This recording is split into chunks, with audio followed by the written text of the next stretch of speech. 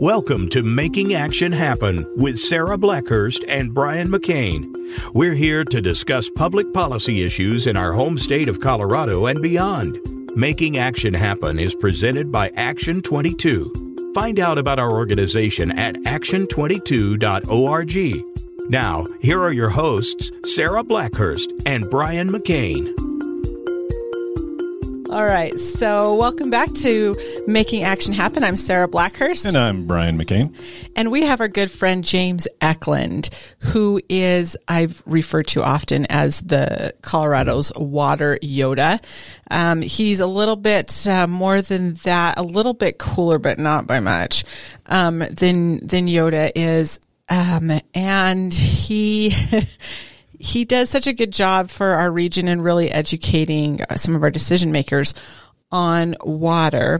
But years and years and years ago, one of my very first jobs is I don't know if I ever told you this, James, but I was a legal assistant. And at one time, the lawyer I worked for said he was going to send me back. He was going to help pay for me to go to law school because he wanted me to get into water law.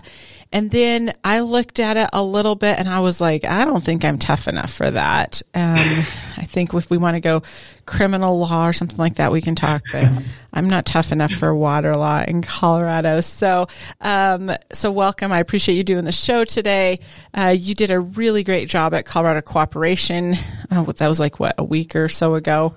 We've lost track of time. Yeah. And you're getting ready to move cattle, I know. And so you're in a library in Grand Junction.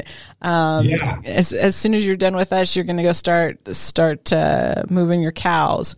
So I appreciate you being here and just hanging out with us for a little bit and explaining a little bit more why when I talked with you, I walked you out about a week ago, I was fighting tears. I'm like, it's the end of the world on water. And then I immediately called Brian. I was like, make me feel better. And Brian said, it's always the end of the world when it comes to water. It is. It's been the end of the world for a while now. And because you had just said, I think we may be past the point of no return on this. So would you start out by just kind of giving our listeners a background on who you are and your organization and how you came to be, because I know that you even played basketball in Yakutat, Alaska at one point. So would you give a background a little bit on how you got to be where you're at today and what you're doing? You bet, Sarah. Well, it's great to be with you, and I'll try not to, bore people to tears with my background, but it spans the West. Let's just put it that way. So I'm kind of fond of telling the story. So you'll just have to shut me up if I go too long. You're great. We want to hear it. It's a good one. I've heard parts of it. Awesome. Well, let me just start off by saying that the work that you guys do is really critical to our democracy. And I'll tell you why I think that and why that might carry some weight here in a little bit. But I am convinced, having known you for a while now, that you are definitely tough enough to be a water lawyer. So well, thank you. I appreciate that. My story really starts, my family story starts in the U.S. in 1888 when my great-great-grandparents homesteaded from Norway on the western slope of Colorado, on the north side of Grand Mesa, to be specific, in Plateau Valley. And that's where I'm going to be headed off to move cows here in a little bit. But they came from a depressed Norway, the economic depression that was kind of roaring through that country and through Europe at the time, really provided the impetus for a lot of people to jump on steamships and make their way out to Ellis Island and immigrate into the United States. So, my great-great-grandparents, Ole and Mary Gunderson, made their move out here, and they are just really the inspiration behind the work that we still do on an active cattle ranch. And I like to think my family in that valley continues that legacy on as they do their work day in and day out. as you alluded to, so my parents, before moving back to the ranch when my grandparents passed away, they were adventurous school teachers, and they ended up they wanted to go where they could make some money, to be honest. And Alaska was the highest paid salaries for teachers in public education at the time. Oil and gas money was moving through there. Right. Great Alaska Pipeline had opened and all that. And so they looked at it, and on paper it looked real good. So they moved up to the interior of Alaska, a town called Bethel on the Kuskokwim River, a river that would just make you green with envy if you're on a western river in the southwestern United States. Yes, it would. But it was a little extreme for them. A lot of permafrost, a lot of really, really severe temperatures. -80 with a wind chill, and they decided raising 2 young kids in that area was probably not the right idea. So they moved to a more temperate location, Yakutat, which is a Tlingit Indian fishing village on the coast, and it's more temperate, but it's a lot of rain, more rain there than probably anywhere else in North America. I think they get 200 inches of rain a year on average in Yakutat. And so it's irony of ironies, or maybe it's the cosmos getting back at me for all that rain in my growing up. And now I practice water law in southwestern United States, and it's a pretty stark contrast. It's one extreme to the other. I moved around a bit when I was a kid. I've lived in every major river basin in the state. I did a stint in Holly out on the Eastern Plains in Action 22 land. We know Holly well. Roy Romer's stomping grounds. And right. I got to interview the governor when I was in elementary school, and he visited his town, and I got to pretend to be a reporter for about 5 minutes. But let's see, over on the Western Slope, a lot of work over there. I've done a ton of things in state government. That's where most of my professional career has been spent. I started out in the Attorney General's office. Ken Salazar, a huge influence. I like to think of myself as a bit of a Ken Salazar acolyte. And he advised me, he said, James, you should get into water law. And, if you get into that and you like it, then it's a really interesting area of practice. So I did that. And then the other thing he told me to do was, if you ever get a chance to be legal counsel to a governor, you should do that job. And bringing up the great Roy Romer one more time here, I guess, he did that job for Governor Romer. And then he said, if you're in state government, the third piece of advice was, well, you probably better get some managerial expertise if you can under your belt. And so I did that by moving over to the Colorado Water Conservation Board. I directed that agency for a number of years, and we got the chance to put together the state's first water plan. And it's kind of a hallmark of public policy, a success if instead of talking about whether or not it was a good idea to adopt that policy, people talk about funding that. Right. I was going to say, fund it. Now it's all about the funding that. Yep. And so that's good, because we've had a good run with the initial version of the plan that came out in November of 2015. I intentionally put it on a timeline that would make sure that it didn't fall on the political calendar, when a governor or other statewide offices are up for re-election or election. And unfortunately, that timeline has seemed to slip since I left the CWCB. And indeed, the next iteration of the plan is supposed to come out on primary election day. Oddly enough, June 28th is when the new version of the water plan is supposed to come out. And, obviously, as you all know, and I think why you're having me on, is water is apolitical. It doesn't matter if you're an R or a D or an I. It impacts you. 3 days without it, and it doesn't matter what letters behind your name. You're gonna be in tough shape. So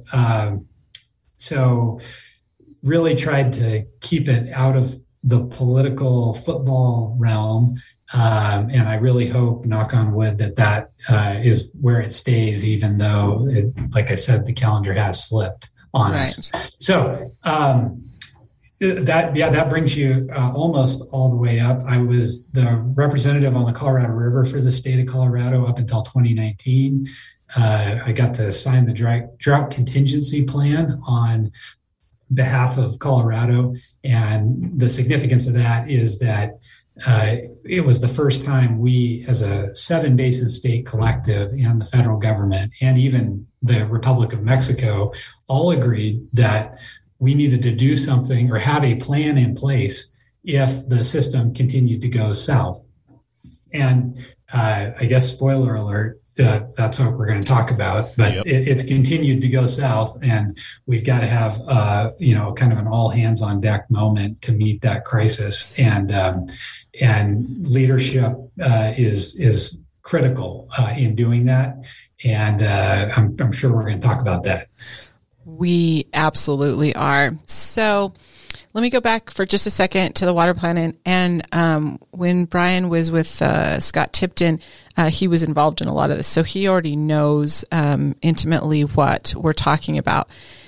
That being said, almost just about any time water is brought up outside to me or anybody outside our office or outside our usual group, there's a huge gap in understanding compacts, water basins, who has the rights to what, where, and when, all of that. So can you give us just a really quick, and I'm going to refer everybody, when we send this out, we're going to refer them back to the talk that you gave, the action talk that you gave at our annual meeting last year, so that they can get a little bit deeper dive, because that was kind of a 101 class on that.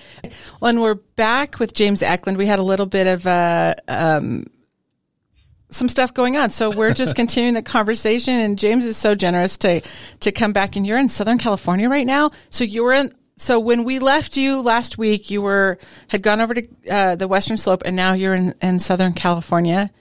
Are you fixing the water issues for California so that Colorado doesn't have to send our water over to them?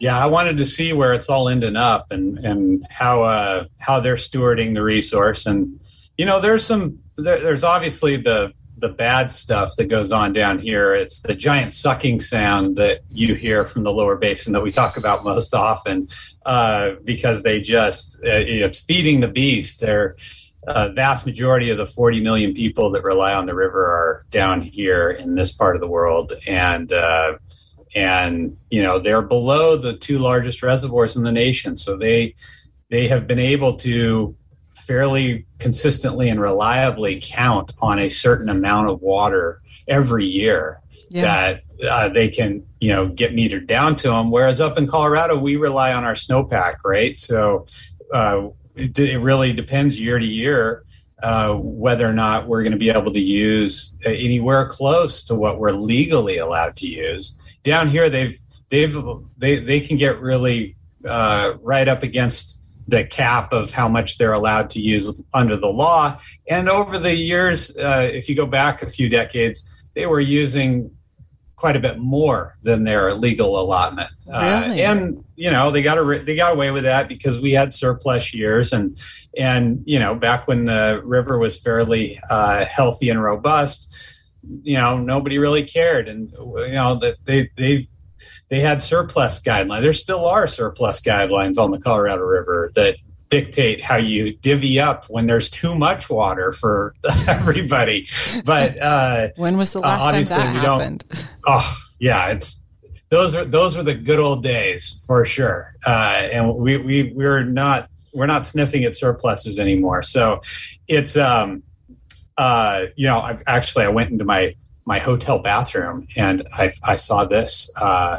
This little beauty. I don't know. I've seen those. Yep. All blurry, I think, on your end, but It says, help us conserve water. And then they have two big bullet points. They say, California is experiencing one of the most severe droughts on record with water resources at critically low levels. You can help save water by reusing your towels. Mm-hmm. So they want you to hang your towels up if you want to reuse them instead of throwing them in the tub and having them, use the water to wash those towels all over again, and reuse your sheets. So, they don't change the linens on your sheets in your bed unless you tell them you specifically need that to happen. So, those are small things that if you look at the scale of the amount of people that move through a place like I'm in, I'm in Anaheim and near Disneyland, and it's unreal how many people move through this park every day. And so these little things that you do in every single hotel room in this on the property make a difference. And that's, I think, at the individual user level, that's what we're going to need to see more of, because the agricultural sector and the rural parts of the Colorado River Basin have already been trying their best to do more with less, and sometimes more with nothing. Right. And it's high time that the municipal water sector, even though it's a very small part of the consumptive use, it has to do its part, because when you conserve water in agriculture, you're taking land out of production. And, that's the difference. And when you conserve water in the municipal sector, well, you're taking a shorter shower, or you're doing the things like I just read on this little door hanger. But you're not taking the product out of the equation, essentially, right, the way you are in agriculture. If you conserve in agriculture, that's what happens. So, I think a lot of times people get the vocabulary screwed up a little bit when they're talking about this stuff, and they think, well, if agriculture is 80 to 90% of the consumptive use in the West, so that's where all of the efficiency should be squeezed out of. And so if we make those systems more efficient, won't we end up with more water for the cities that we need? And the reality of that is, Sarah, that that's not how it works in agriculture. In agriculture, if you get more efficient, you actually hit the root zone more effectively. And that means your plant isn't, supposed to use more water, not less, when you hit the root zone really well. And so getting more efficient with infrared cameras on our center pivots and things like that, while that is good water stewardship, and there are reasons we should incentivize that behavior, but it's not because it's going to save us a bunch of water. It's going to actually probably end up consuming more water at the plant level. So, when you talk about efficiency versus conservation, sometimes people blur those together, and it can create some of the confusion that results in some of the legislation I think we're going to end up talking about. We are. Yeah. So just for a little bit of a background, because I know this is super complicated and nobody knows anything about it, including the experts most of the time. When you hear California say, like, we're running out of water, Colorado owes us more water, whatever it is, when was this agreement set up amongst the states? And Colorado is a headwater state. So when did this get set into law? When was this laid out? Yeah, this goes all the way back to the early 1900s. We had, obviously, like you said, Colorado, we were the headwater state, 18 downstream states, and Mexico sea water that starts in our snowpack. So when we looked at a little river called the Laramie River that flows into Wyoming, out of Colorado, we thought, that's a good river for us to just take the entire flow and divert it into the South Platte, where we were growing most of our crops and still do today. But what we failed to recognize, or I guess intentionally overlooked, was the fact that Well, there's some senior water users in Wyoming that use that water out of that river, and they weren't too happy about our idea of diverting pretty much the whole flow of the river into the South Platte over the top of their priority, basically cutting the line and taking that water over. So they sued us. Wyoming sued Colorado, and your listeners probably know this, or they've heard me whine about it before, but suits between states go straight up to the U.S. Supreme Court. And under original jurisdiction, the Supreme Court took that case and they said, well, we heard the arguments that Wyoming and Colorado have made. And Colorado argues since they're the headwaters, they should get to use as much as they want. And Wyoming argues, no, we're senior. And that means that we should get our water before the junior diversion gets to happen. And so, but the court said, we agree with Wyoming on this one. If you've got two states that apply the doctrine of prior appropriation, we're going to apply that doctrine across state lines if there's a dispute. And so on the Laramie River, it wasn't the end of the world, but we had a very insightful water lawyer named Delph Carpenter in Greeley who saw and argued that case in front of the court, who looked down at the Colorado River system, which is essentially, drains the entire western slope of Colorado, is part of the Colorado River system. And he looked at that and he said, whoa, we can't have this doctrine that the Supreme Court just applied on the Laramie River apply to the Colorado River, or, they're going to eat our lunch. They're going to have all the water down there in the lower basin, and we're not going to have anything for our use up here and our growth that we anticipate, needing.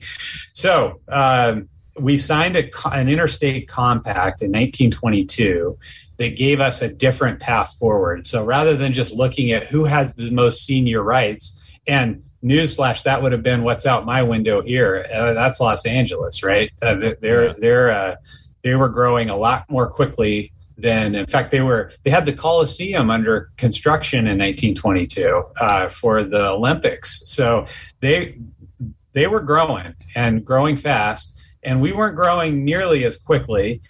So they would have ended up with all the senior water rights down here. So you might ask yourself, well, why in the world would the lower basin, the more senior water rights, why would they do an interstate compact? And the answer to that is because they ended up doing a lot of work on the Colorado River in flood years. They knew that the river was going to flood on occasion, and that they needed to have a mechanism to control that water. And they also wanted to produce hydropower because LA was growing so quickly. So they proposed Hoover Dam, and they needed federal support because that dam's not in California. Yeah. So they needed support from Congress to essentially build that dam, and they needed the other states to essentially consent. And the other states weren't really willing to do that if there wasn't some sort of certainty on how much water they got to use. So that's what drove the lower basin to the negotiating table. We were there because we didn't want the Laramie River experience to be replicated on the Colorado. And so that's what produced the Colorado River Compact in 1922.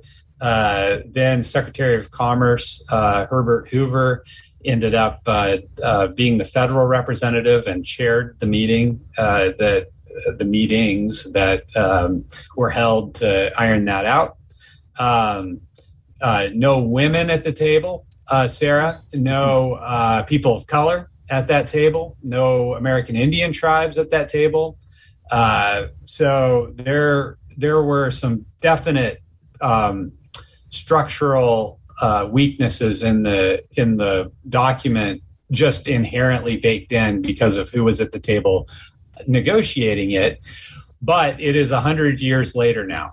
So it's exactly 100 years in November when the compact was signed in 1922, and it it's formed the bedrock, so to speak, of the system. And that's for good or bad. It's been good for the vast majority of that 100-year period of record.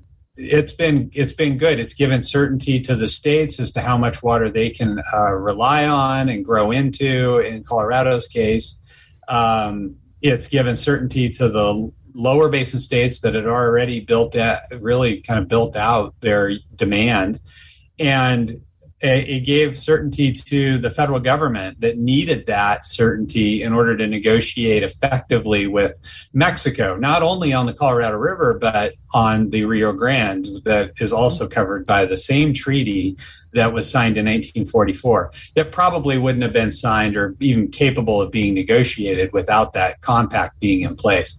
So the law of the river is a big, when you say the law of the river, you're alluding to all of the laws and regulations and policies that have grown up around that compact that was signed in 1922. So it's very daunting. It's always been daunting for me as a water lawyer in the West to even contemplate renegotiating that bedrock document, right? That would be essentially ripping the rug out from underneath everything else that was built on it. But we're at a place now where even a person like me who's pretty predisposed, let's say, to shooting down any calls for renegotiating a compact, we're at a place right now where the compact is not performing the way that it did when it was negotiated, because the system is totally different than it was back back in 1922.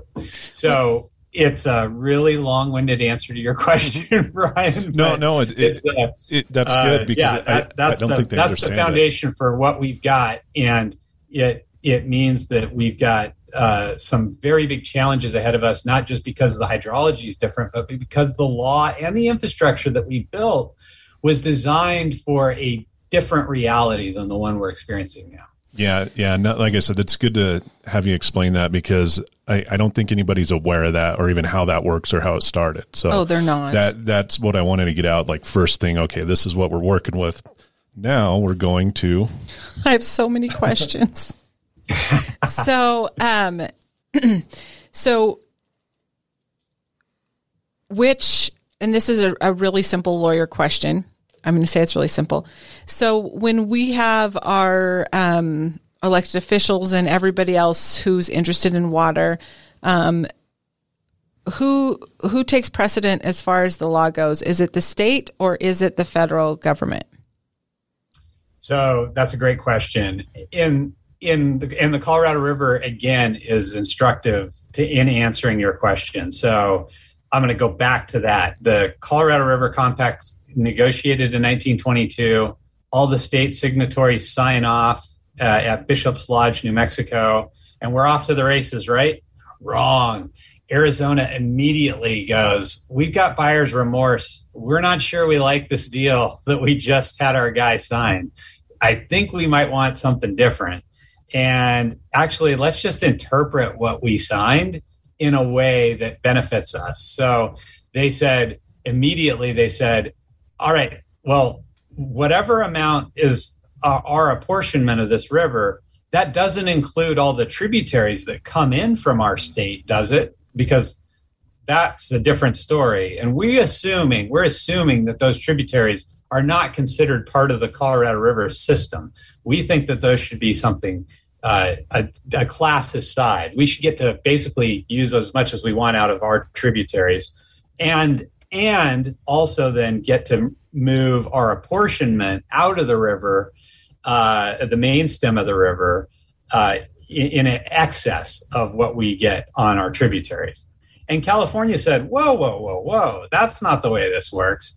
We said the Colorado River system, we meant the whole damn thing, not just, just the main stem of the river. We meant all of it. And so if you have a 2.8 million acre foot apportionment on this river, then if you use water out of the Gila or the Bill Williams River or the Little Colorado River, you're using water that is going to be charged against your 2.8 million acre feet. You don't get that plus 2.8 million acre feet out of the river.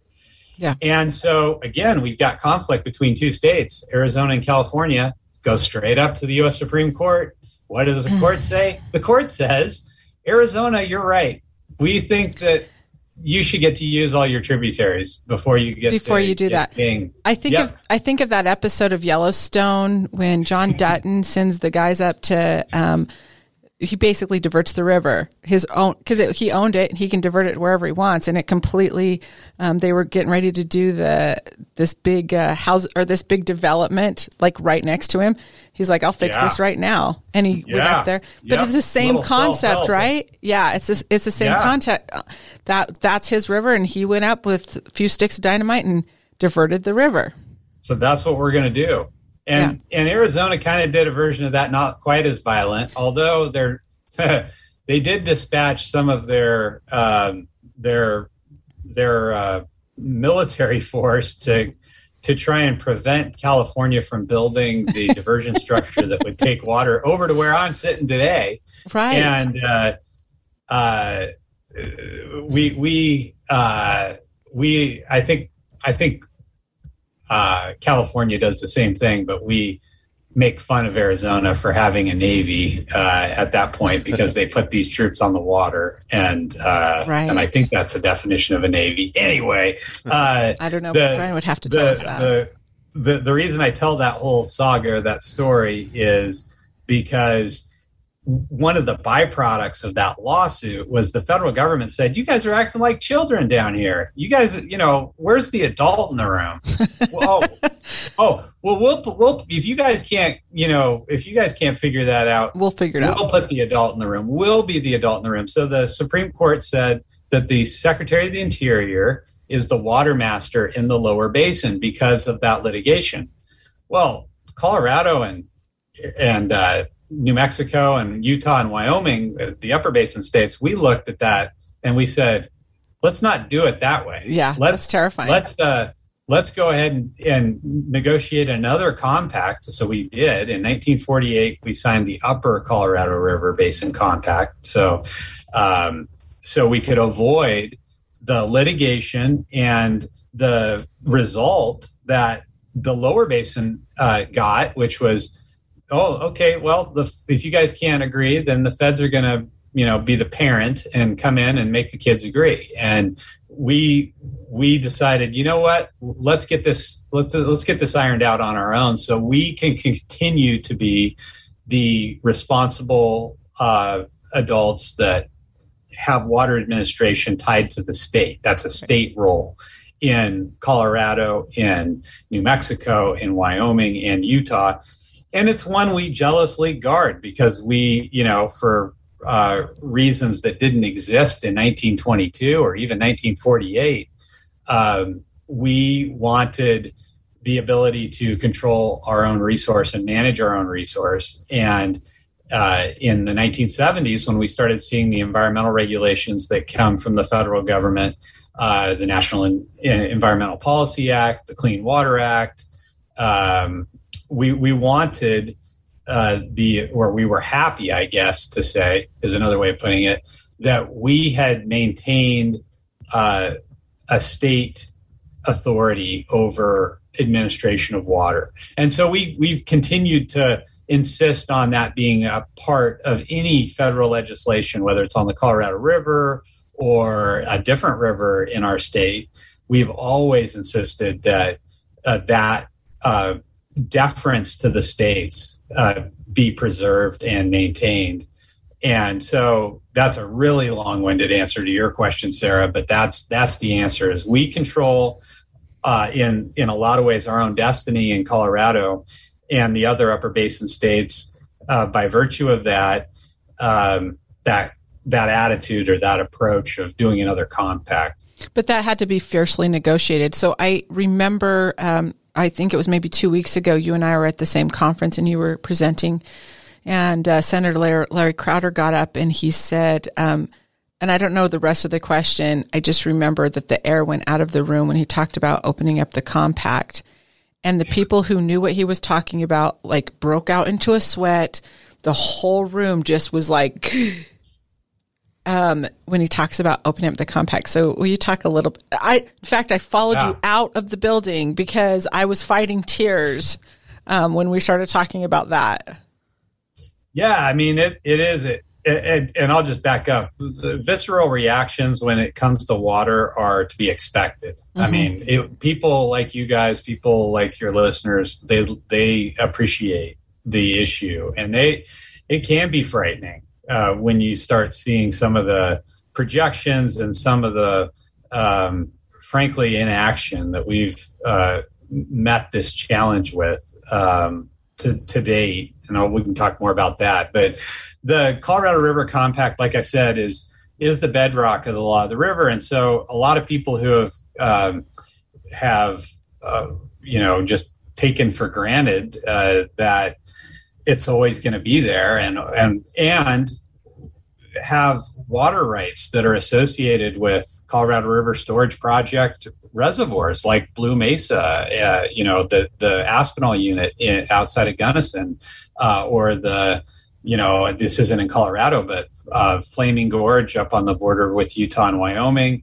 There's the Navajo project. That's a huge reservoir down in the southwestern part of.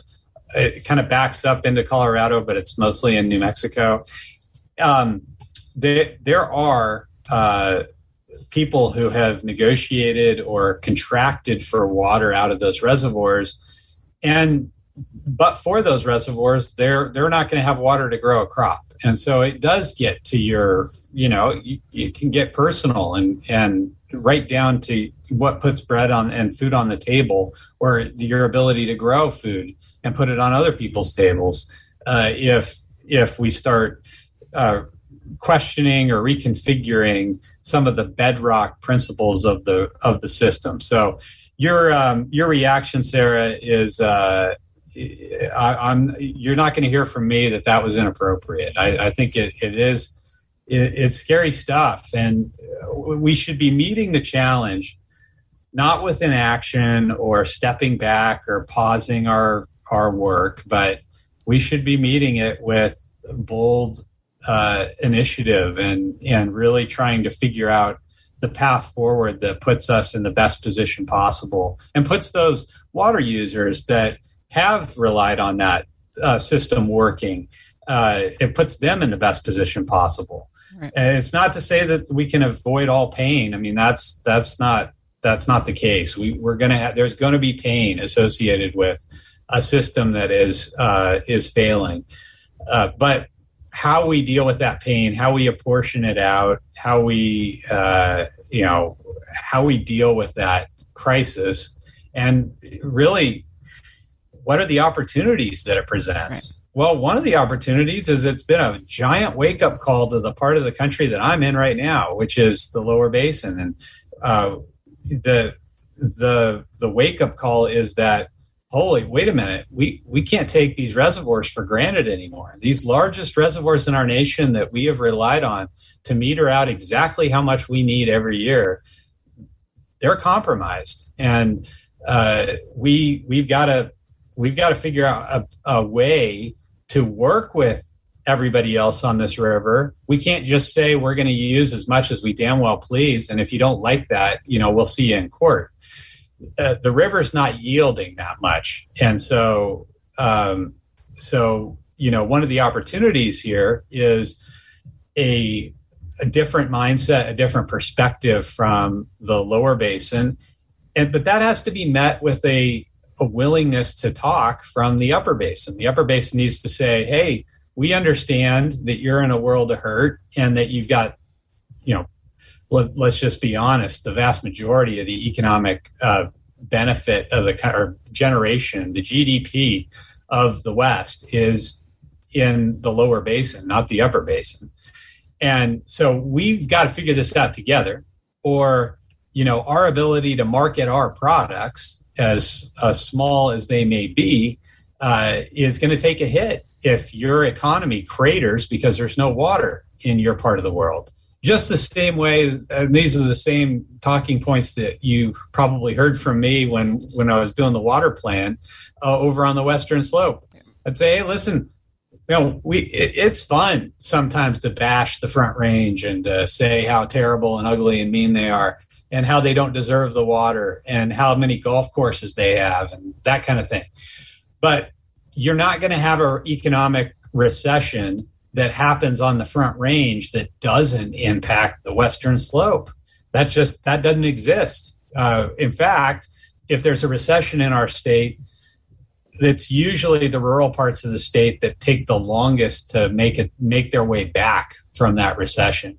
And we're seeing inflation right now, Sarah and Brian, that is it's scary. The price you're paying at the pump in terms of gas, those are real impacts, and those economic forces oftentimes last longer in the rural parts of our state, and we don't recover as quickly there as some of the municipal areas do. So all that's to say that the water issues that we confront, we really need to be looking at the entire chessboard. We can't just be looking at one or two lines on it, because we've got way too much invested in the economic connectivity of the basin and in our state, the Front Range and the Western Slope. There's way too much connectivity there for us as a state to not be leading on this. And I'll just be clear, over the history of this compact, over the last 100 years, starting with the compact and Delph Carpenter, we have been leading.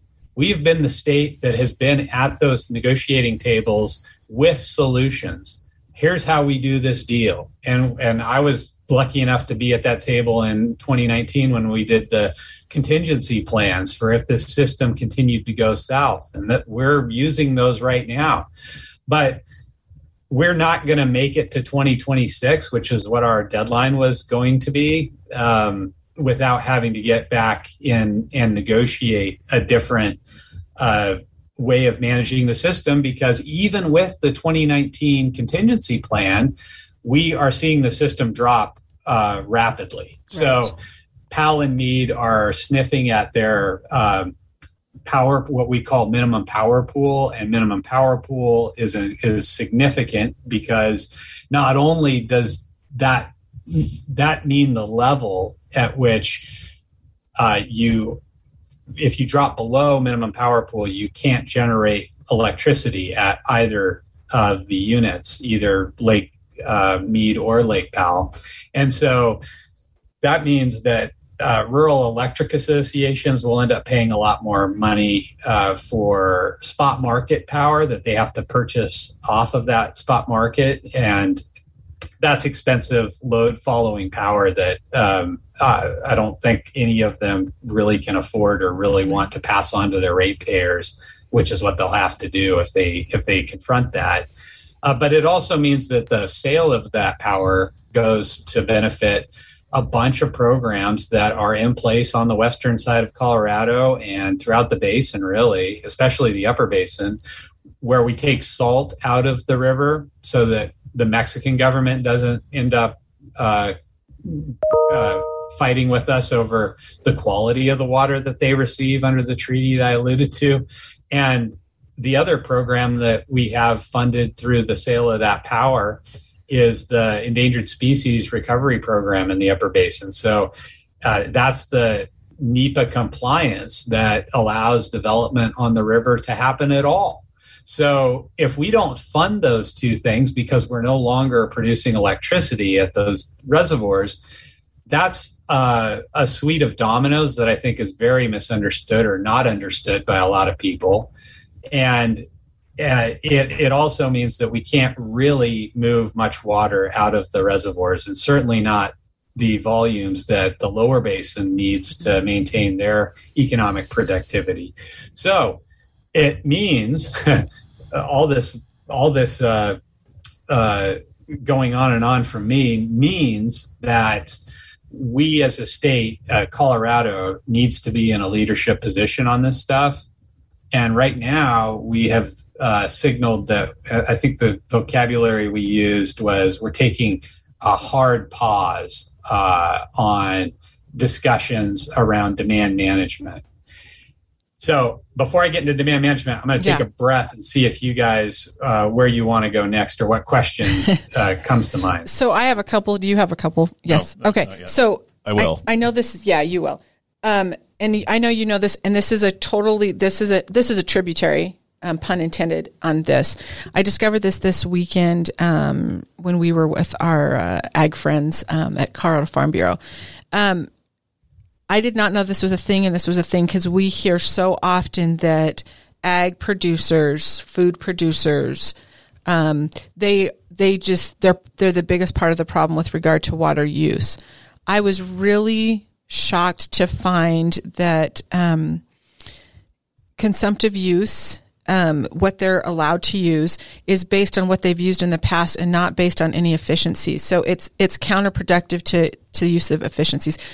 Just really quick, would you dive into that and why that is the way it is? That was bizarre to me. Yeah. So we sit here and go, we need people to conserve water. Everybody agrees with that. If I'm talking about here in my hotel room or at my house, that conservation means taking shorter showers, turning the water off when I'm brushing my teeth, all that, right? Maybe using less water, maybe just using my sprinkler 3 times a week as opposed to 5 or 7. Those are things I can do to conserve water that stays in the system and goes, to another use. In agriculture, if the way it works is, if you have a water right, which we have, and let me just back up because that's an important point.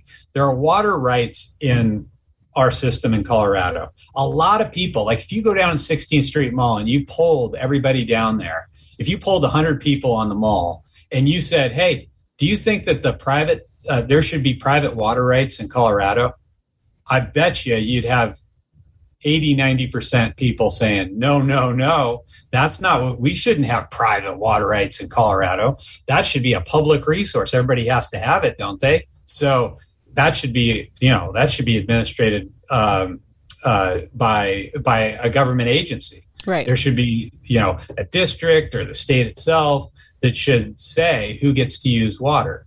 Isn't that the way we have it? And when you explain to them, actually, no, that's not the way it works. We've had since before statehood a system of private property rights that essentially allow a farmer or a rancher or a municipality, a holder of those water rights, they can buy them, they can sell them, they can lease them.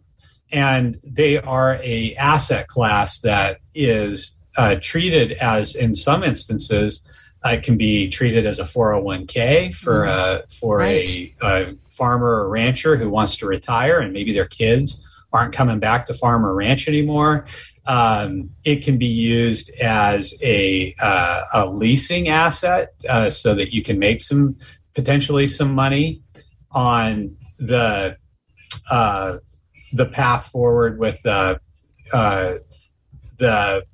the future generations that might rely on water in a certain operation.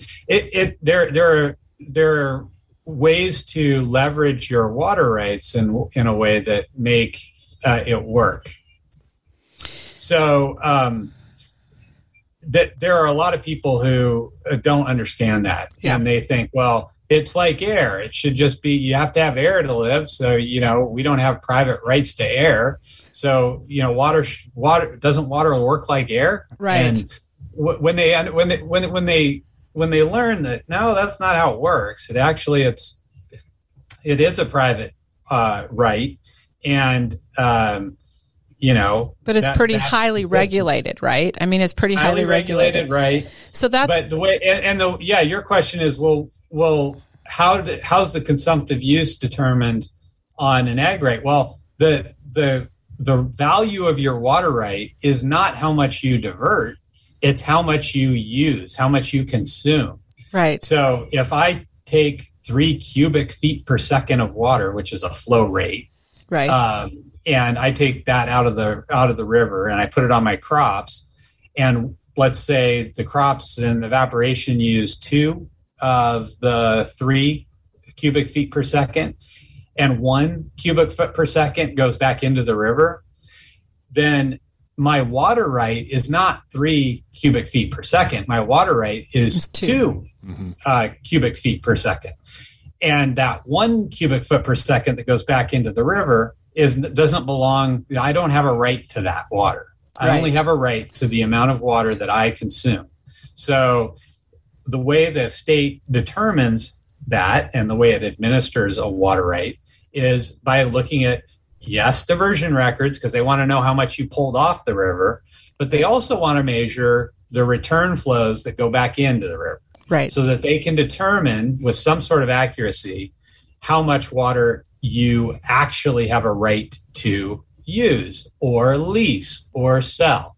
Right. And if you don't know that number, then it can be very difficult to not injure the river. Let's just say I sell my water to a different user on the system or in a different basin or whatever.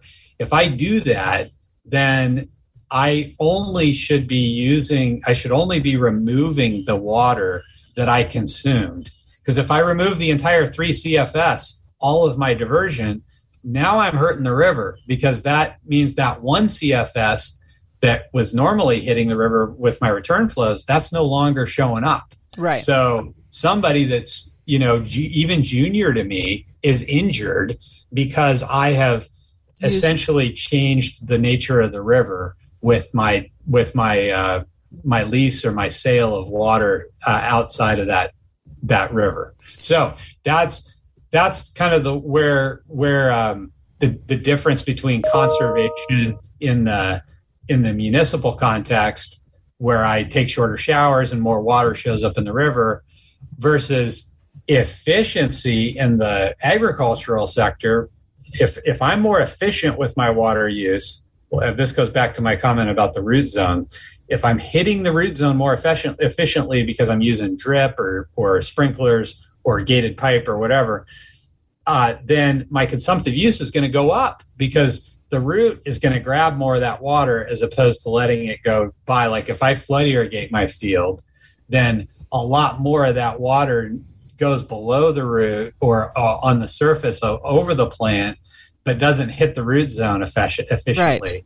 And so that flood irrigation is going to produce more return flows at the river.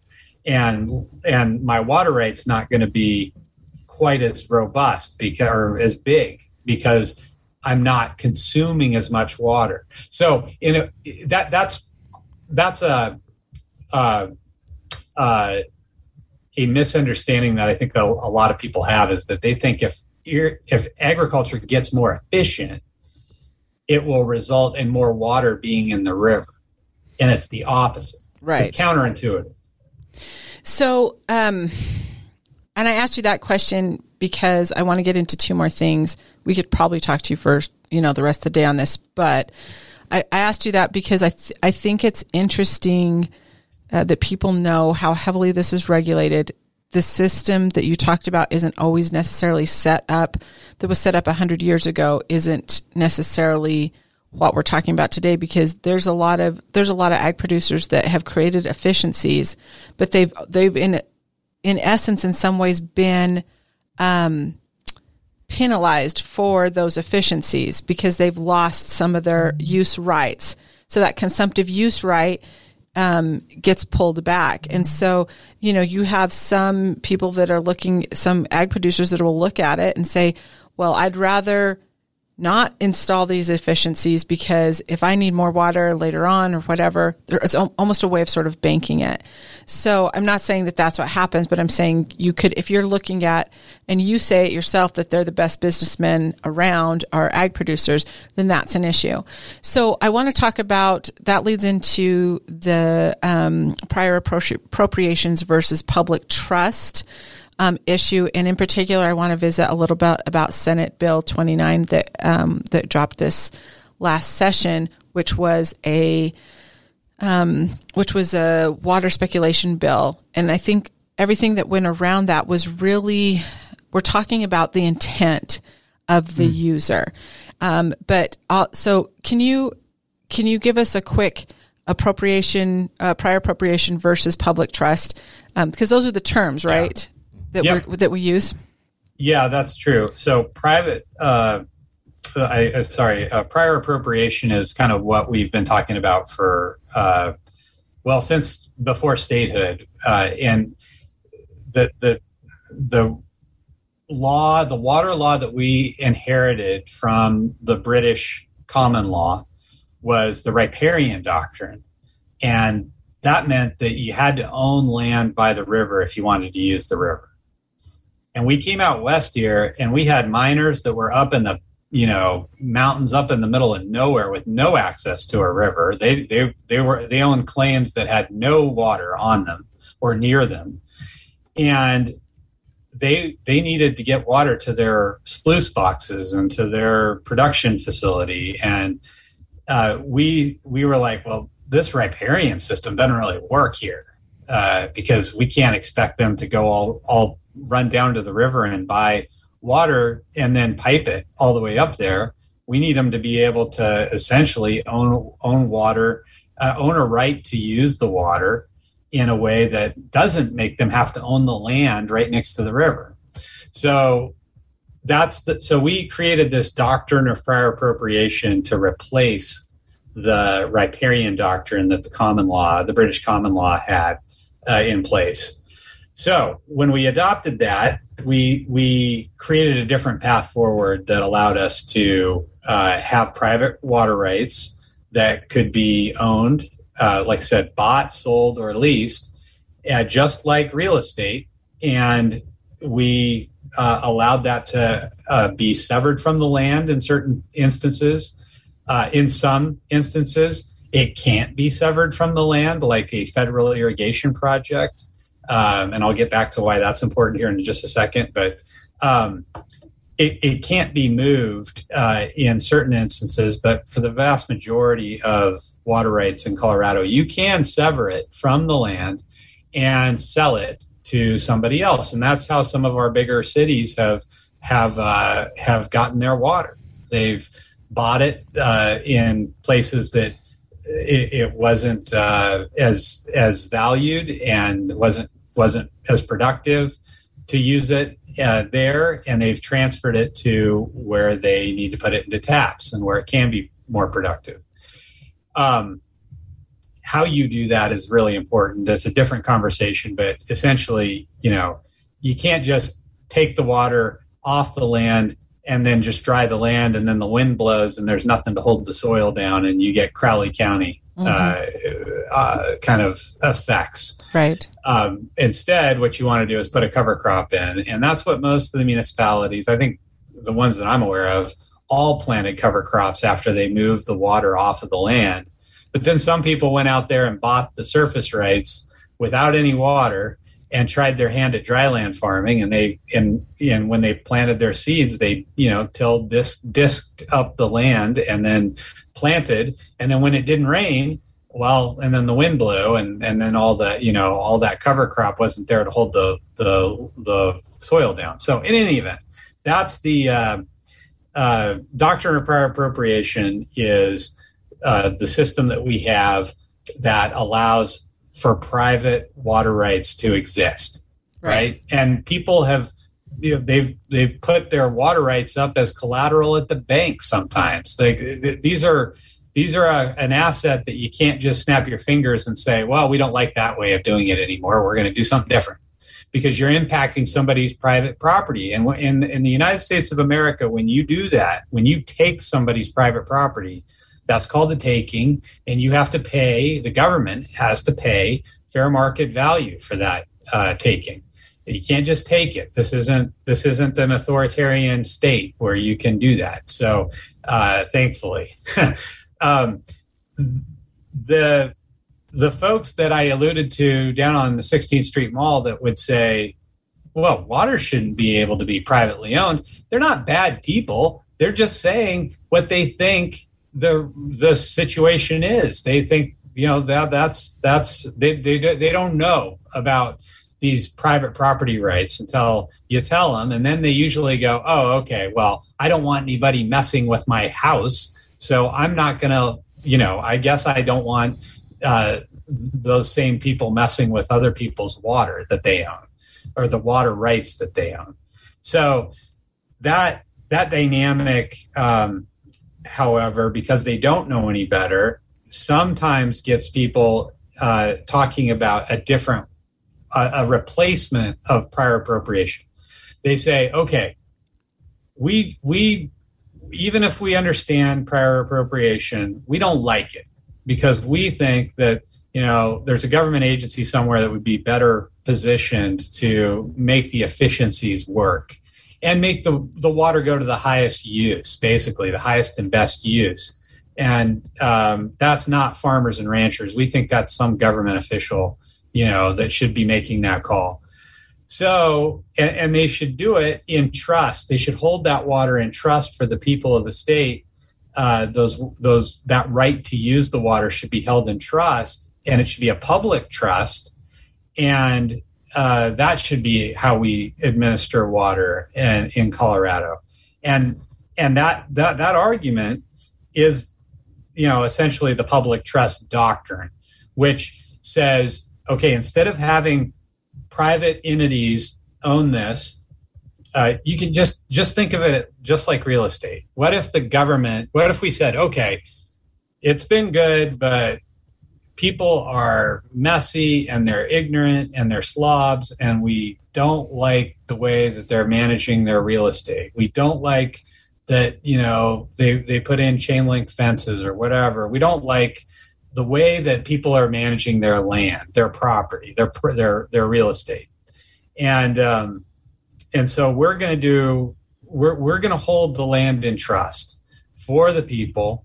And that will allow us to kind of call the shots on who gets to put a chain link fence up and when and where and how. And we're going to say who gets to buy and sell it and lease it.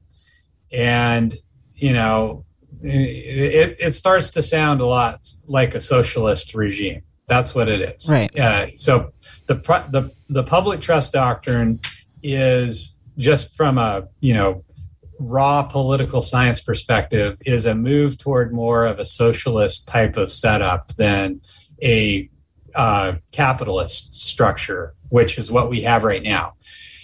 So my argument is, and I say this to the classes I teach at CU and DU, is that it's fine to have those arguments and those debates in an academic setting, like the one you witnessed at the Farm Bureau. That's right. Fine to talk about the pros and the cons. But it is not fair, and it is not a good use of time for us to debate those two regimes in a inauthentic way. You have to be authentic.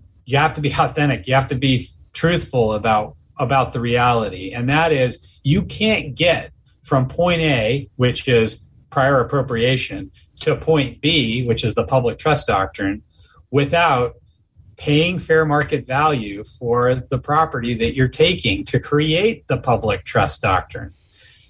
The people that own water rights have to be paid for that taking, or it's unconstitutional. So my argument about all of this, Sarah, and we can get to that Senate Bill 29 here in a second, but my argument is, number one, the prior appropriation system has worked well. It is based in the capitalist democracy reality that we have in this country, and so it will continue to work well if we let the markets do their job in a regulated way. I'm not saying we should have a free-for-all. It shouldn't be an unregulated market. But we shouldn't move this entire water asset class, private property asset class, to a public trust doctrine that would essentially put a centralized government in control of the resource as opposed to private citizens. That's my argument. Good people I respect and admire, take the opposite view, and that's fine. But my message always, every time, is what I just said to you guys, and that is, it's fine to disagree, but you have to be eyes wide open and clear with people, honest with people, that if you move to the public trust doctrine, here's what it's going to cost. It's going to cost a significant amount, because fair market value for water in the West is it's very high right now. I mean, that's, and it's not going to go lower anytime soon. At least that's my crystal ball. But that's my argument, is that we're better off with the prior appropriation doctrine. If you disagree with me, that's fine, but you still have to pay fair market value if you want to do something different. So interestingly enough, about 6 years ago, the federal government tried to do something similar like that, in that they were holding up permits and asking, like grazing permits or ski resorts, saying like, well, if you sign over your water rights, we'll give you this permit. And it was really funny, because the Forest Service and BLM both were like, well, you could still use your water rights. We're just going to manage them. But again, once you give that up, they can do whatever they want with it from that point on. But it was kind of, it was funny to see that. It was almost like they were testing the waters for something federal similar like this. So, and I guess that leads up to Senate Bill 29. So there was an interim committee that was discussing this exact thing. And it was about intent, and it was about, the value of water. Because my question on all of that was, even though it's a private, like that use is private, it's so heavily regulated, we're all the way up to that line between, anything else would be that line. And this is just in my mind. I'm not trying to put words in anybody else's mouth, but now I'm going to put words in somebody else's mouth.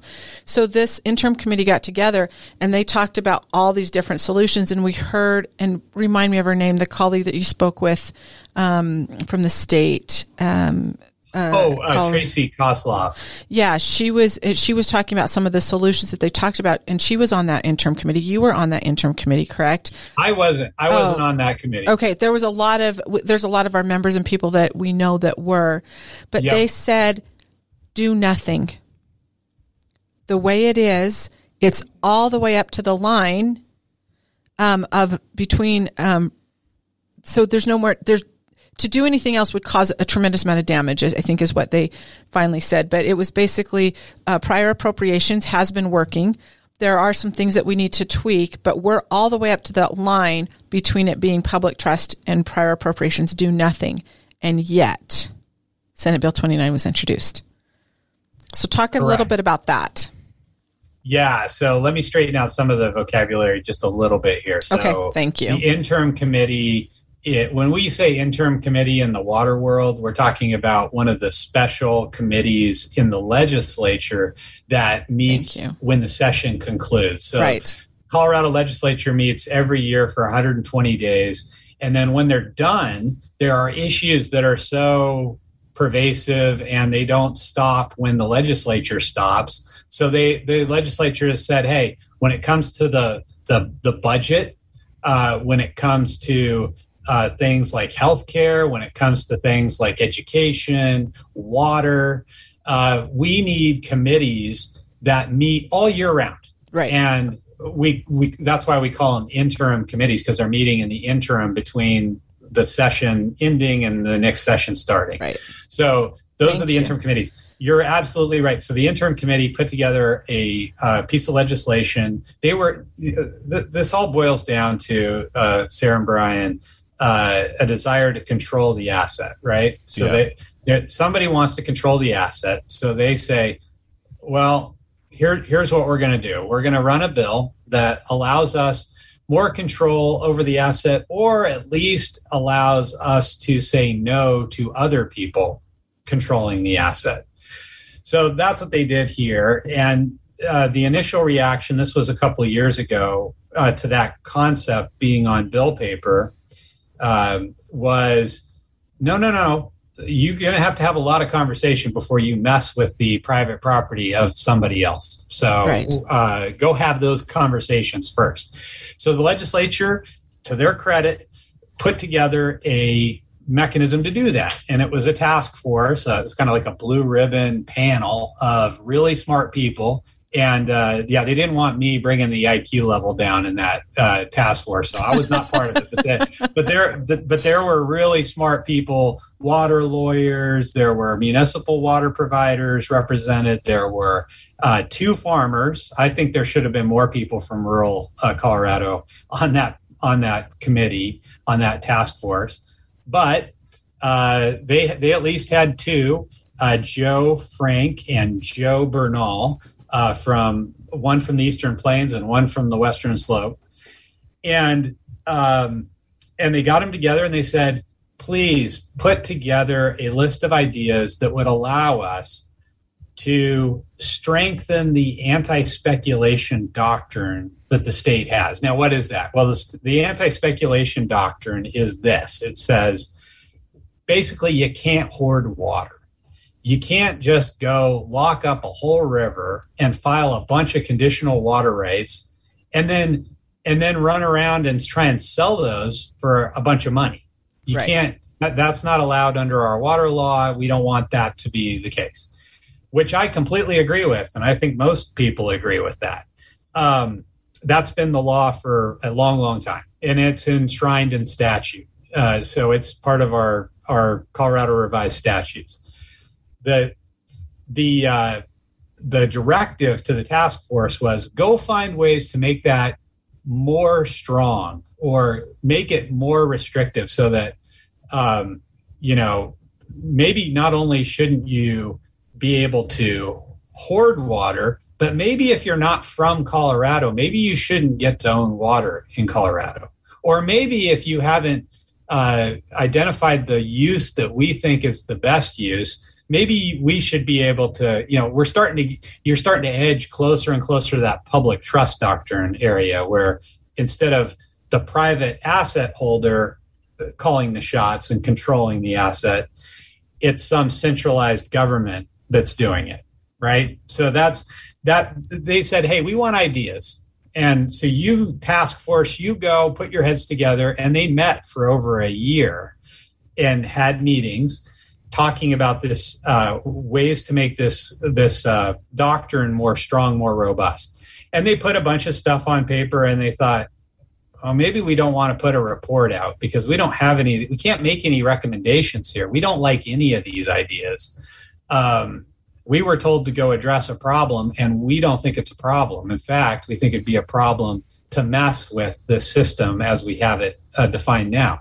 So, that meant that the report, when it came out, it said exactly what you said, Sarah. It said, we are not making any recommendations to the legislature. And in fact, if you decide to legislate in this space on this topic, you should have a lot more conversations with a lot more people and stakeholders than just the task force that we were on. So, I wasn't on it, but I'm speaking as if right. I were on. Because you read the report. Read the report. So the report said exactly what you said it said, and it was presented to the legislative committee. It was presented to that interim committee up in Steamboat at the Water Congress Summer Conference, and they said, in fact, Peggy Montano, who's a very respected, for good reason, water lawyer in Colorado, said she was one of the presenters of the report to the committee. She said, I'm going to set up a swear jar, and anytime you guys say the word recommendation, you have to put $1 in the swear jar. And everybody got a good chuckle out of it. But the chairwoman, Senator Donovan, and the ranking member, I think was Senator Don Quorum, they both decided, you know what? We're going to keep calling them recommendations because we really want to do something. We want to run legislation is what they were getting at. And so they used the term a couple of different times, and there was recording of this meeting. So you can, don't have to take my word for it. You can listen to the meeting. And Peggy, to her credit, every time they said the word recommendations, she said, there are no recommendations here. We as a committee did not endorse a single thing. In fact, the only thing we could agree on was that if you want to do anything in this space, you better have more conversations. So one would think that in our representative democracy, Sarah and Brian, that would be enough for the interim committee of any legislature to stand down and maybe do more outreach and have more conversation, but don't put something on bill paper. Well, that's exactly what our interim committee did. They drafted up a bill. The bill would have assessed a $10,000 fine if you were to violate it. And how would you violate it? Well, that would be up to the state engineer to put on his Sherlock Holmes hat and go out and determine what your intent is or was or will be when you transact with your water right. Because if your intent was to make a profit, then that would contradict the law and you would be assessed that $10,000 fine. Well, so how would the state engineer know to go ask you about your intent? Well, any neighbor, any citizen in Colorado could turn you in. They could say, Sarah bought that 10 acres next door and she looks like she's farming right now, but she might be ready to flip that. She might be willing to sell it next year. What happens to Sarah if she sells that land and that water and she makes a profit on it the next year because maybe she decides, this wasn't what I wanted to do, or maybe I want to do something somewhere else or a different sector, or I want to grow a different crop in a different area. Right. Whatever the reason, if you made a profit and you intended to make a profit, you would have violated this law that would have been how dare you make a profit law in place. Yeah, you would have made a profit and you would have been penalized for that in an amount that might have been a bit of a pain, but it was probably more of an insult than anything else. The problems with that are manifold. They're all over the place. Not only does it smack of a public trust type of setup, but it also means that it's insulting to agricultural operators. Like you said, and I have said it in the past and I believe it today, is the smartest people I know are in production agriculture. And the reason they're smart is because these are razor thin margins you're usually operating with. And the market's going like this, like a roller coaster all the time. And so it's hard to make a profit. It's hard to stay in business. I know smart people who haven't been able to make it work in agriculture. And so to say that, well, we don't trust these people to make good decisions about their asset. We need the government to make those decisions for them. And we need to make sure that they're, heaven forbid, if they're in agriculture, they shouldn't be in it to make a profit. They should, they can only be in agriculture if they're there for the right reasons, if they're there because of the lifestyle and the way of life and the zeitgeist that is around rural agricultural production. If they're in it for that reason, we'll let them do it. But if they're in it because they want to make a profit, no, we're not going to allow that. And that's the problem that I had with the legislation, is that as proposed, as drafted, it would have essentially put people that are trying to make a business run in a very difficult position where they couldn't make a profit, which is ridiculous. I mean, everybody I know in agriculture had better be trying to make a profit or you're not going to last very long. And even, like I said, even if you are, and even if you're pretty smart about how you do it, you can still have a hard time making it work. So that's my problem with the bill. Now, what was the bill trying to do? I don't believe it set out to insult agricultural production or people with water rights.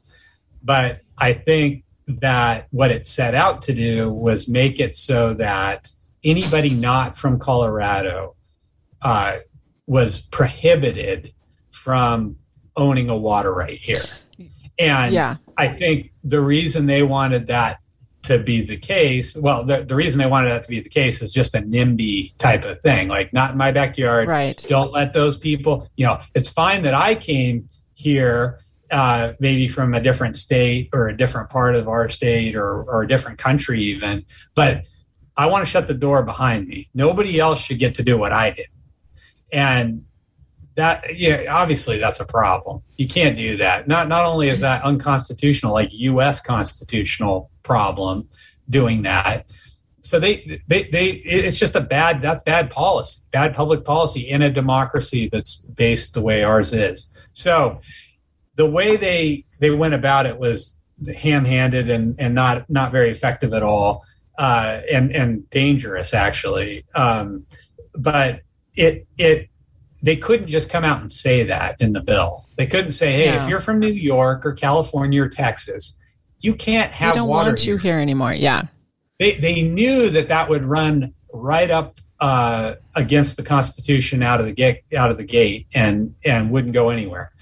So they tried to get clever with it, and they made this whole thing about making a profit. And what I think they misunderstood is, probably a lot like the people down on 16th Street Mall. People are in agriculture not because of maybe they're there because of the romance and the culture, but they're also there to make a profit. And to criminalize, in this instance, a profit motive, that's inherently against the capitalist market-based economy and structure that we have in our democratic republic. Like that doesn't work. So that's why it was dangerous to have that, because it did run contrary to our system of government and democracy in our nation. But it was dangerous because of the way they went about it. Right. They put this committee together, and which is good. It was a good committee. It was a well-rounded committee. It was a well-rounded committee. Like I said, I wish they'd have put more agricultural people that actually own water rights. I think Joe Bernal and Joe Frank were the only two. The two farmers were the only two that actually owned water rights. The rest of them were, I'm sure, very smart people, just like me. But there were, Travis Smith was on that, and a few others. So I know Travis wasn't on it. Oh, he wasn't? I thought he was. Nope. The only two people from agriculture were Joe Bernal and Joe Frank. Those were the only two. So it could have been more well-rounded, but the people that were on it were smart. Yeah. And they listened to Joe and Joe. They listened to him go, hey, hold on a second. This whole thing is being cooked up because somebody's afraid of somebody owning a bunch of water in the Grand Valley or the Eastern Plains or wherever. That's not happening. In fact, some of our best producers are not from Colorado. I'd love this. I'm a fifth generation Coloradan, but I'm not from Colorado. My people are from Norway and Sweden. I was going to say just about everybody's not from Colorado if you're going to be that specific. Yeah, unless you're my good friend Ernest House Jr. and you're a Ute, I was going to say Ute or Southern Ute. The native You're Americans. not from here. No. So don't give me this line that, only certain people, if you're from here, can own water, because I guarantee that committee that put this stuff together, put that bill out there, they're not from Colorado. Their people are not Ute Indians. Correct. So I get a little bit irked at the insinuation that, well, if you're from somewhere else, then get out. Because if that would have been the rule in 1888, when my great-great-grandparents rolled in here, they wouldn't have been able to own their place. Because Guess what? They were in it to make a profit. That was the system. That was the country they had moved to. And to tell them, you can move over here and you can even use the water, but the minute you start making a profit with that water, you're done. Well, they would have said, I'm sorry, we can't do this. This doesn't work. If we were going to do it that way, I would My family's precedent would supersede yours, both on my mother's side and my father's side, way before that we were even a state. So, I mean, it's that same argument. So let's finish on some solutions. We started at the beginning to talk about, you alluded to the date, 2026, stuff that had been decided in 2019, 2026, yep. That's coming up.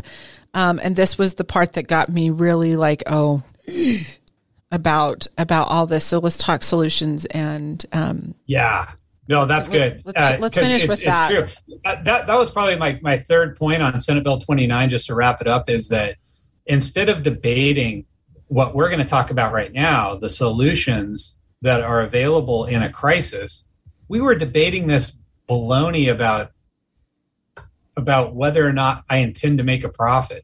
Right. off of my water, which is ridiculous. You better be if you're in agriculture. But anyway, that was my. Instead, we should have been talking about solutions. We should have had those geniuses on that task force, and some of them are really are geniuses. They are really smart. Joe Bernal, Joe Frank. I want those guys dealing with the solutions. I want them debating the real issues in water, not spinning their wheels for an entire year, driving to meetings and doing Zoom calls on a topic that has absolutely the potential to be catastrophic to the way we do water in Colorado and the West. But so what are those solutions? Like I said at the start, PAL and mead are falling really quickly, have fallen very quickly, and are projected to continue to fall, maybe even more rapidly. And that means that we need solutions to that problem. Well, what are they? Well, one is, and we're already doing this one, you just push as much water as you can out of the upper reservoirs that sit up above Lake Powell down to it. So you take water out of Flaming Gorge, out of the Aspinall unit, out of Navajo, and you push that water down to Lake Powell to keep it propped up so that it doesn't go below minimum power pool. There's all the modeling I've seen suggests that's not going to be enough. So what else could we do? Well, what we could do is we could do something called demand management. Well, what's that? Well, it's managing your demands. And that means in the municipal context, that means putting in more efficiencies that actually save water, like we've been talking about. In the agricultural context, though, it means fallowing land. And that's possible to do if you're raising a cash crop that's a row crop or something like that. But if your cash crop is Palisade peaches, or you're running an orchard of some kind, you can't fallow trees for a year. The trees will die, and then you won't have any crop to come back to next year. So you can't fallow an orchard. But there are classes of crops that you can fallow for a year, and then there might be some recovery that you have to build in to a high mountain hay pasture or something like that the next year that you do irrigate it. But right now, it's it's possible to fallow it in a given year and get it back, next year. So if you do that, you leave the water in the river. And if you leave the water in the river and it goes down to Lake Powell, that's something that, if it's done at scale, could influence this problem. It could solve part of the problem. The other part of the problem, so it's a supply and demand problem, right? Mostly on the demand side. The supply side, we can do very little about. We can do a little cloud seeding. And that helps maybe around the edges, around the margins. We can do, a little bit better on how we manage our forest health and that kind of thing to keep more of the snowpack shaded instead of evaporating at altitude. But for the most part, it's our demands where most of our gains are going to come from. And so managing those demands is kind of a no-brainer to me. That said, we have water users in Colorado who don't agree that demand management is a good idea. They think, well, demand management might mean that I fallow my land and I get paid to do that. By the way, that's critical. You have to be paid to fallow your land because you're not producing a crop that year. And if you're not producing a crop that year, you're not making the money that you otherwise would have realized. So you need to be paid in order to leave this water in the river and help the PAL situation. And there are people that say, well, if you pay farmers and ranchers to do that, well, they're just going to leave the profession and you're going to have a buy and dry situation where they just get out of business altogether. And, you're sensing a theme from me, Sarah and Brian. I don't like it when people disrespect or take for granted agricultural producers' intelligence. We agree. Yeah. We could not agree with you more. It's funny when somebody tries to armchair quarterback ag producers. It's like, it's just, give me a break. How dumb can you be? Yeah, it doesn't make sense, and it's just wrong. So,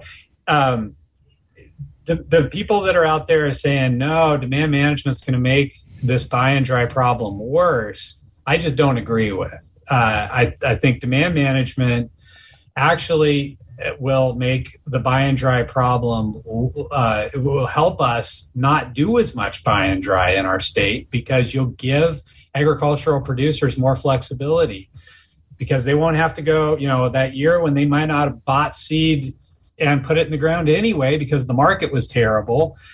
Well, if they got to farm cash that year, that's great for them. They get more flexibility to and this is where I get really giddy and excited is if you pay these folks for fallowing their ground for a year, then next year when they come back armed with that cash that they had the opportunity to invest in either new equipment, invest in the market and get a return on, invest somewhere and to do something, they are going to come back stronger and more productive than the year that they went into that problem.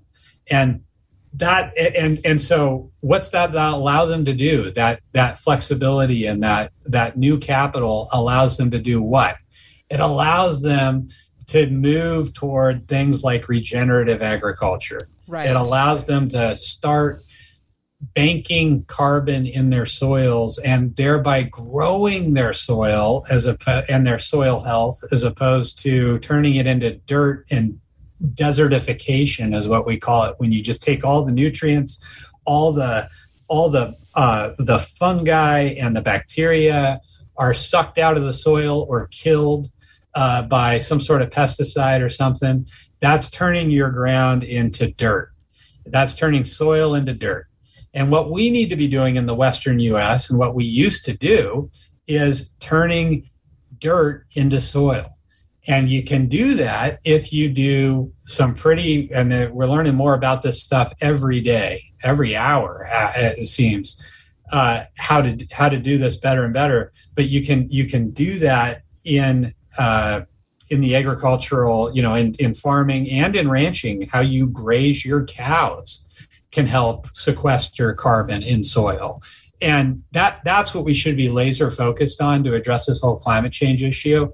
And it's real, it's meaningful. But guess what? Some of the people that might benefit from such a program, well, maybe they voted for Donald Trump, or maybe they voted different from the way somebody wanted them to vote.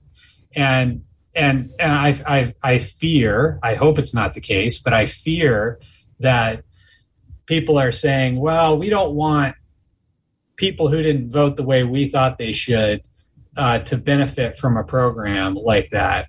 So we're just not going to create the program at all. We're not going to have demand management in Colorado because that would pay people who don't think the way we do.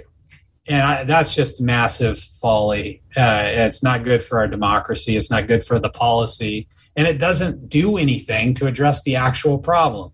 If climate change is as bad as we say it is, and I'm right up there among the top of, people from kind of my side of the political spectrum that say that it's a very big deal and a very big problem, then we've got to start acting like it.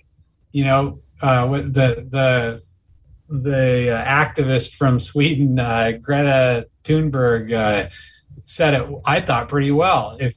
If our house is on fire, we should act like our house is on fire. It doesn't do us any good to say the house is on fire and then we walk around like business as usual. Like, if it's on fire, we got to put that fire out. And the way you put the fire out is, in this instance, by sequestering carbon at scale. Guess who owns more land than anybody else in the country?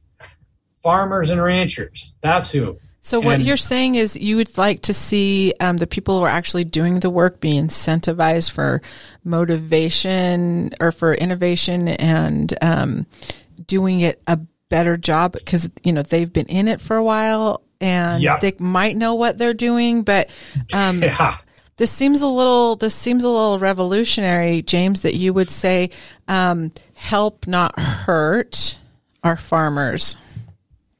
Yeah, well, there, like I said, I think it goes back to this misunderstanding or just ignorance of the actual reality, which is farmers and ranchers, they might be continuing a legacy or they might be getting into it brand new, but they're not getting into it to make less money. They're not getting into it for a non-profit motive. They're in it because it works. If you do it well, you can make some money doing it. And in a democratic democracy that has market-based capitalism as its economic system, that should be a good thing. Yeah. And so we should harness that instead of trying to fight it and turn it into something that it's not. We should be harnessing that capability. And that's my argument. Like I said, I love having these debates, and I love having them in an academic context with students who are like the people I described. They don't know about agriculture. And that's part of the issue too, guys, is that, you know, the 100 legislators under our Gold Dome in Colorado, maybe 10 are from rural parts of the state. Yeah. Yeah, and that's generous. I think most of them. I only know Senator Cleve Simpson is the only one I know that actually owns a water right out of all the people under that Gold Dome. Wow. And that's a total difference than if you went back to the 1960s or maybe even like the 1970s and you went to that legislative body. A lot of them, I would argue the vast majority of them would have some touch point with rural Colorado, with agriculture. Maybe they grew up on a farm. Maybe their parents grew up on a farm. Maybe they've got siblings that are farming or ranching. Maybe they've got a business, an agribusiness that connects with agriculture in Colorado. But you would have had those points of connection.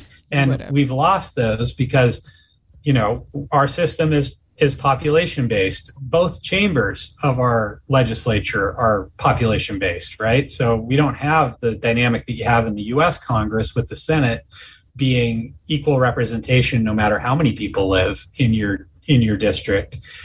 We've got it so that only population drives new districts, right? So we've got a lot more people from the urban sector, and that's fine. I've got no problem. I live around those people. I'm one of them. I live in Denver. So I get it. But we've got to educate them. That's where your organization, Action 22, that's where Club 20, Pro 15, that's where the Farm Bureau and the Cattlemen's Association and the Colorado Water Congress and, you know, all the groups that deal day in and day out with issues that impact rural Colorado. Really, I would love to see some sort of a clearinghouse or a place where they could be brought together. Those organizations could all kind of cooperate and work together to educate the people that make our laws about how it actually works. Because if you really explained it to those 100 legislators under the dome in a way that they could appreciate and understand, you know, this is how it works, and here's why it's kind of disastrous to to criminalize making a profit. If you explained it to them, I think they would make better policy, better laws, at least vis-a-vis the rural parts of the state. Yep. And that's I guess that's where I would go with, and I know that's why you do the work you do. Both of you put in the time and the effort to do things like this that are here. And the reason you do it is because you believe in the ability of the different people from different walks of life with different perspective, all joining hands and actually doing something that's productive for the entire state.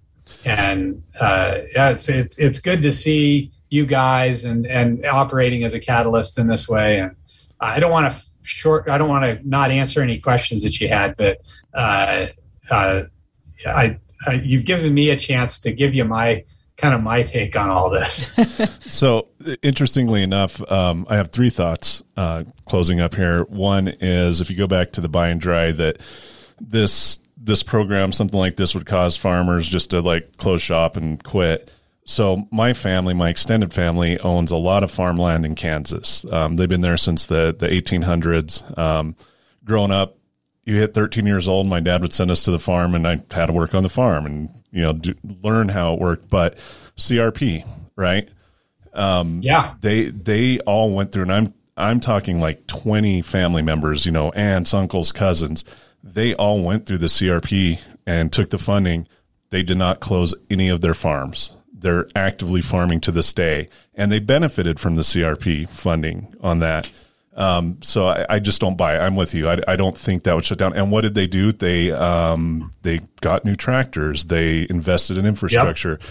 They invested in baking and made a lot of money off of that too, which in turn went to the farm afterwards. And then just getting people to understand it. So when I first started working for the Senate, federal Senate, first weekend, they give me Understanding Water Law, and it was the layman's version of water law, which was like a 400-page book, and it was required for all staff in the western states working for senators to read that book.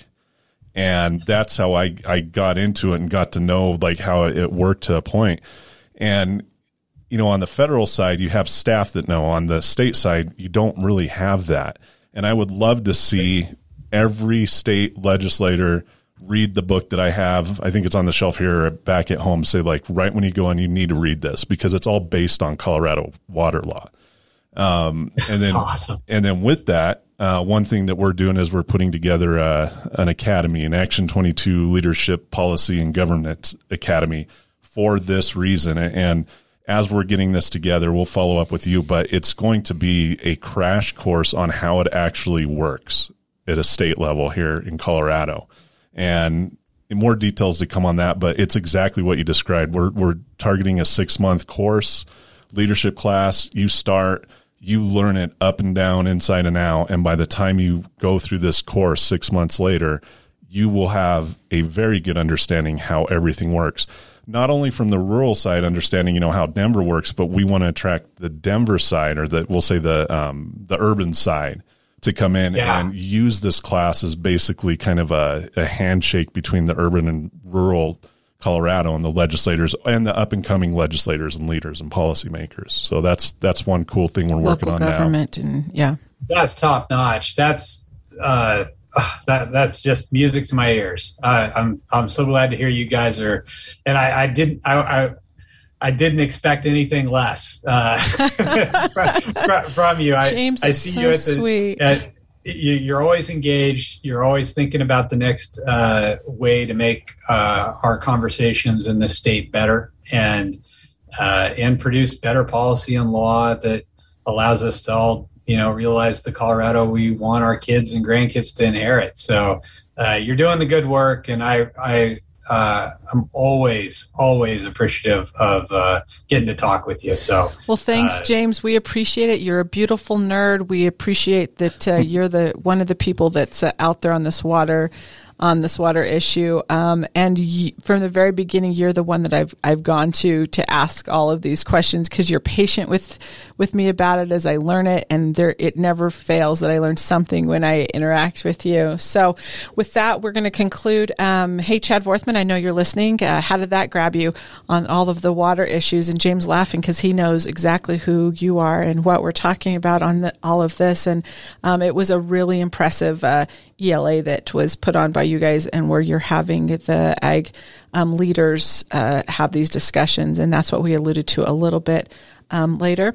If you're not already a member of Action 22, you need to be a member. That way you have direct access to people like James Eklund, that you can be a part of the voice, that your influence goes up, that you can be a leader at the table with all the other leaders that are members of Action 22.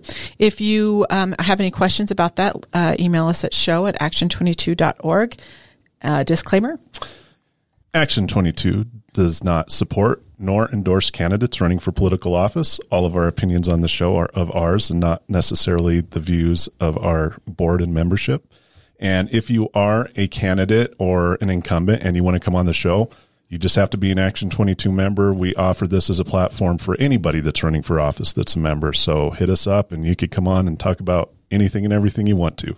Thanks again to James Eklund for being with us, and we will see you guys next week. This episode of Making Action Happen is sponsored by Action 22's amazing energy leaders: Xcel Energy, Colorado Rural Electric Association, Colorado Oil and Gas Association, Gil Romero and the Capital Success Group, Black Hills Energy, Nextera Energy, San Isabel Electric Association, Outshine Energy, Colorado Solar and Storage Association, Tri-State, and 174 Power Global. Action 22 is a nonpartisan, membership-driven organization which serves as a voice for action on public policy for 22 southern Colorado counties on the state and federal level. We focus on how issues relating to Colorado legislation, local government affairs, healthcare, education, and natural resources intersect for the economic health of our region. If you're a leader in your community and are considering joining Action 22, you can get more information by emailing show@action22.org or visit our website at action22.org.